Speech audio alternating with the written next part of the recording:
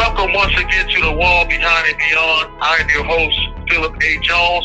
As you know, we talk about topics related to carceral issues and seek solutions to the problems that are faced by countless men and women, as well as families impacted by incarceration. Today, we have a sister who is accomplished and has done extensive work in the field of correctional and organizational culture. She brings with her work over 14 years of experience. As a result of what she has witnessed firsthand, she now recognizes how monumental changes can be made within the correctional system that both support and promote public safety through individual wellness. She also has a vision how the correctional philosophy should be styled, modeled, and implemented. Welcome to the show, our sister, Elenzia. We are happy that you could join us this evening. Happy belated Father's Day. Thank you. I appreciate that. Thank you for having me, Phillip. I am so excited to be participating in your podcast. That's what I'm talking about, sister. We've been trying to talk to you for a while because you got information that our listeners really could learn from, and also get some knowledge of how things really function on the inner aspects of policy and so forth. So we're going to get straight to it. My first question for you is, can you tell our listeners where you are from, your background, and how you got into the line of work and career that you chose? Yeah, certainly. I was born and raised in the San Francisco Bay Area. When I grew up here, it was an ethnically diverse place. My dad worked as a plastics fabricator. My mom was an administrative assistant in the admitting department of a local hospital. After my mom had my two younger brothers, who were twins, she had medical problems and she stopped working. My mom developed a physical and mental ailment, and unfortunately, the medical care that she received wasn't very good. My dad developed a gambling problem, and it reared its ugly head and resulted in him abandoning me and my siblings and my mom. And then my mom finally decided to file for divorce. My mom died of a heart attack at the young age of 46. My dad was forced to come back to Fresno to raise us. I was determined to create a better life for myself. And I earned my master's degree in public administration in 2018 from the University of San Francisco with high honors. Appreciate that, sister. That was an extensive background, which we are very interested in learning more. This is something that's a hot topic across the country and the nation. They are understanding right now that this is unsustainable in corrections. If people go home broken still after serving exorbitant amounts of time, we realize that this is also a part of public safety concern. I actually discovered you when you worked for a nonprofit affiliated with the university around prison reform. I'd like to know now, what insights did you take away from that organization, and are there other groups like them who are helping shape policy around prison reform? Certainly, that's a great question. There are quite a few insights and major takeaways from that experience with the organization. The first that I had noticed is that there is an eagerness to try something new that works somewhere. The American correctional professionals that I had the opportunity to meet and interact with understood that accountability and safety alone just created revolving doors. Those folks were hungry for a new way to do their job that was helpful and of service to the offender. There were politicians that had the opportunity to see how corrections is done in Norway, who are willing to take a risk and bring the organization to get them started in reform efforts. They took a risk. Politicians were willing to take a risk. Thirdly, there are correctional agencies around the globe that are ready and willing to collaborate to learn something new that they can take back to their countries. Also, offenders in Norway do not serve life sentences. To the major takeaway, the Norwegian criminal justice system has an explicit focus on reintegration. In Norway, offenders participate in graduated reentry processes through decreasing levels of custody. This is what is called progression. I've been hearing so many things about the Norwegian correctional system. And as you know, I've been incarcerated going on 32 years. And when I first came in, the system was kind of constructed that way, because even if you had a life sentence, you would promote from maximum to medium, from medium to minimum, from minimum to camp, and then to work release, even with a life sentence. It wasn't until the 1994 crime bill that all of these changes that were made to the system due to what they was calling a war on crime, that they started implementing these tough strategies approaches. And another thing, as you were speaking, when your liberty is taken from you, that is the punishment that you receive. and I've seen this across the board. If you focus on punishment beyond a loss of liberty, then you start piling on, and this is damaging to individuals who are incarcerated. We should be preparing them to go back to society, to the community.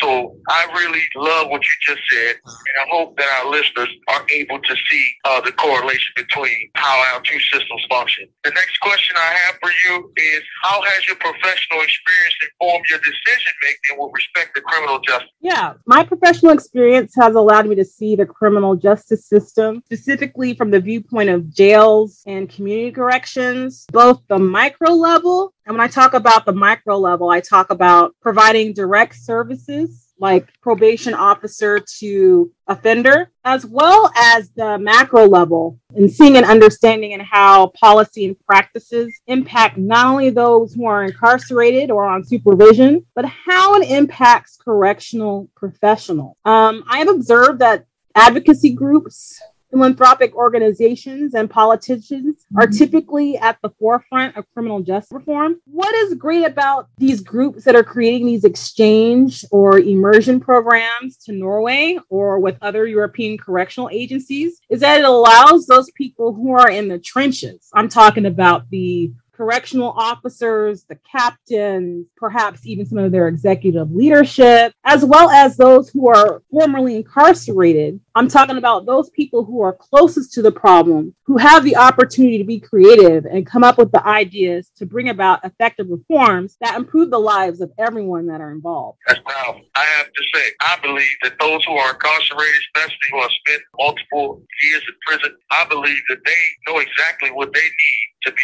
successful. And so when you talk past them, that's probably one of the reasons why some of the changes that could be made are taking place at a slower level, slower process than should be. But I thank you so much, because that's exactly what's needed. And that's exactly the direction that we want to take the criminal justice system, because those impacted most are not just those who are returning, but society as a whole, because of the outlook and the fact that there's stigmas placed upon people who have served, especially a lot of time. But while you were working for the nonprofit affiliated, you had the opportunity to partner with the Norwegian Correctional Service. Can you tell our listeners what you saw and what you learned from your Norwegian trip, and how that correctional model could be a fit for the United States? 60 seconds remaining. GoFundMe to assist with my freedom campaign. You can find my GoFundMe by typing in hashtag Incarcerated Lives Matter, Phillip Alvin Jones. My website, grantparoleToPhillip.com, is a one-stop shop. There you'll find all my social media links, my story, ways to contact me, and links to my podcast. Keep up with me through social media via Twitter at Phillip A. Jones 71. Facebook is Phillip Alvin Jones. Instagram is Phillip_Alvin_Jones. My TikTok is Phillip Alvin Jones Jr. I've also started a nonprofit, and you can find out more by going to www.insideoutsideconsults.org. That is www.insideoutsideconsults.org. Subscribe to my YouTube channel. On YouTube, just look for The Wall Behind and Beyond. And I want to thank you very much for your support, and keep listening to The Wall Behind and Beyond.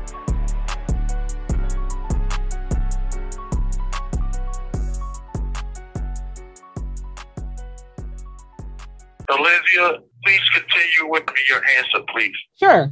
I had the opportunity to not only meet eager correctional professionals from the United States on my trip, but there were also formerly incarcerated people who are intendants who came along to see how Norway does business. They were magnificent, and they are doing powerful, powerful, life-changing work, let me tell you. As far as, what we did while we were there, we visited prisons and halfway houses, including the high security flagship institution, Halden Prison, which has been featured in the New York Times, films, and other media. We visited the Norwegian Red Cross, which provides new social networks for those post-release from prison. offers supports to them, resources to help former offenders with mental illness and substance abuse problems. We visited the Correctional Service of Norway Staff Academy, also known as KRUS, KRUS. The Staff Academy is an accredited university that conducts prison officer training and education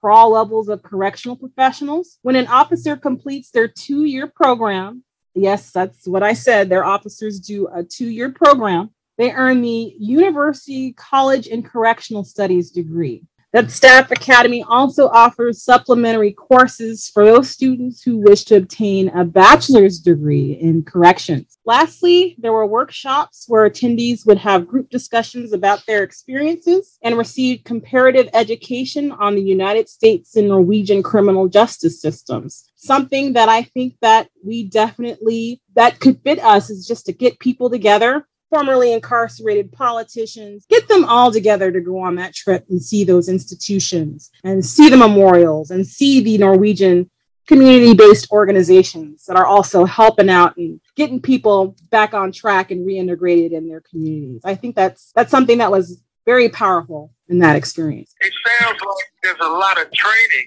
takes place with staff so that they will be prepared for their engagement with those who are incarcerated. And it also sounds like, from what you described, the way that they implement their system causes the recidivism rate to be very low. So we know from that as evidence that it works. That brings me to this.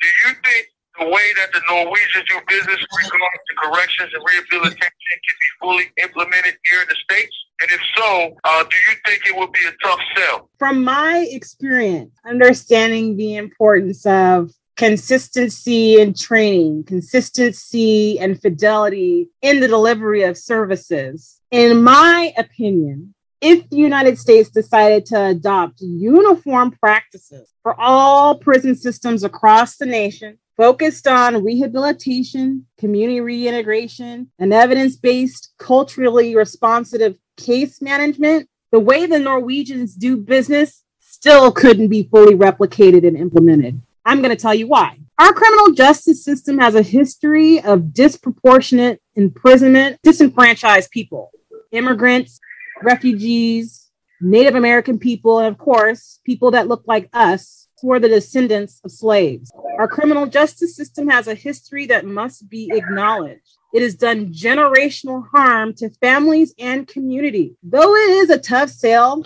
the federal government and state prisons on their own level kind of do their own thing. However, I believe if policymakers, researchers, and practitioners can come together and focus on repairing generations of harm, that perhaps that might be a way to guide the work. In the meantime, I think it's great that there are agencies who are borrowing a few things from Norway and other countries to make life and work inside prisons better. And who knows, maybe those folks will be champions going up to Capitol Hill and asking for uniform practices and reforms. That is powerful. And I think that with that type of insight, as we work together with other organizations, how can other organizations be a part of the discussion to bring about carceral reforms or restructuring? Who do you think should have a seat at the table? Yeah, Phillip, there's going to be a theme to the way I kind of answer these questions. I believe one of the most powerful things individual organizations can do to bring about reforms is to build coalitions of stakeholders. I'm talking about criminal justice professionals, nonprofit and community-based organizations that serve those who are incarcerated, philanthropy, people who are currently incarcerated, the formerly incarcerated, researchers, academics, and politicians. All of these groups have phenomenal people and ideas, and they need to be talking to one another about what it is that they bring to solve these problems. With that said, there needs to be checks and balances on the criminal justice system, and every entity that has a public interest has to be involved. For sure. And I call them stakeholders because the taxpayers, who are the families, and also people who don't even have people incarcerated or paying taxes to sustain our prisons. And so it's in the best interest of all of us to make sure that the system does what it was designed to do. That is to send healthy individuals back to their communities so that they can become contributing members. Where do you think your path will lead you now as you segue into the next phase of your career? I find that the main takeaway from my experience is the principle of progression from the Norwegian Correctional Service. I think that's something that I can champion internally in prisons and jails, given my practical experience working with justice-involved youth. I understand how progression works for young people, for them to earn privileges and programs under short-term commitments and conditions. Fortunately, juvenile stays are typically very short. Reintegrating them into the community isn't as challenging because there are mandates. I'm talking about specifically for the state of California that agencies must provide youth with support. I have observed a gap in services. There are people who spend exorbitant amounts of time in prison. I'm talking about 20 to 30 years behind bars. Just think about what has happened with technological advances over the past 30 years. How can we expect people who spend that much time behind bars to get on a computer today and apply for a job and to open a bank account?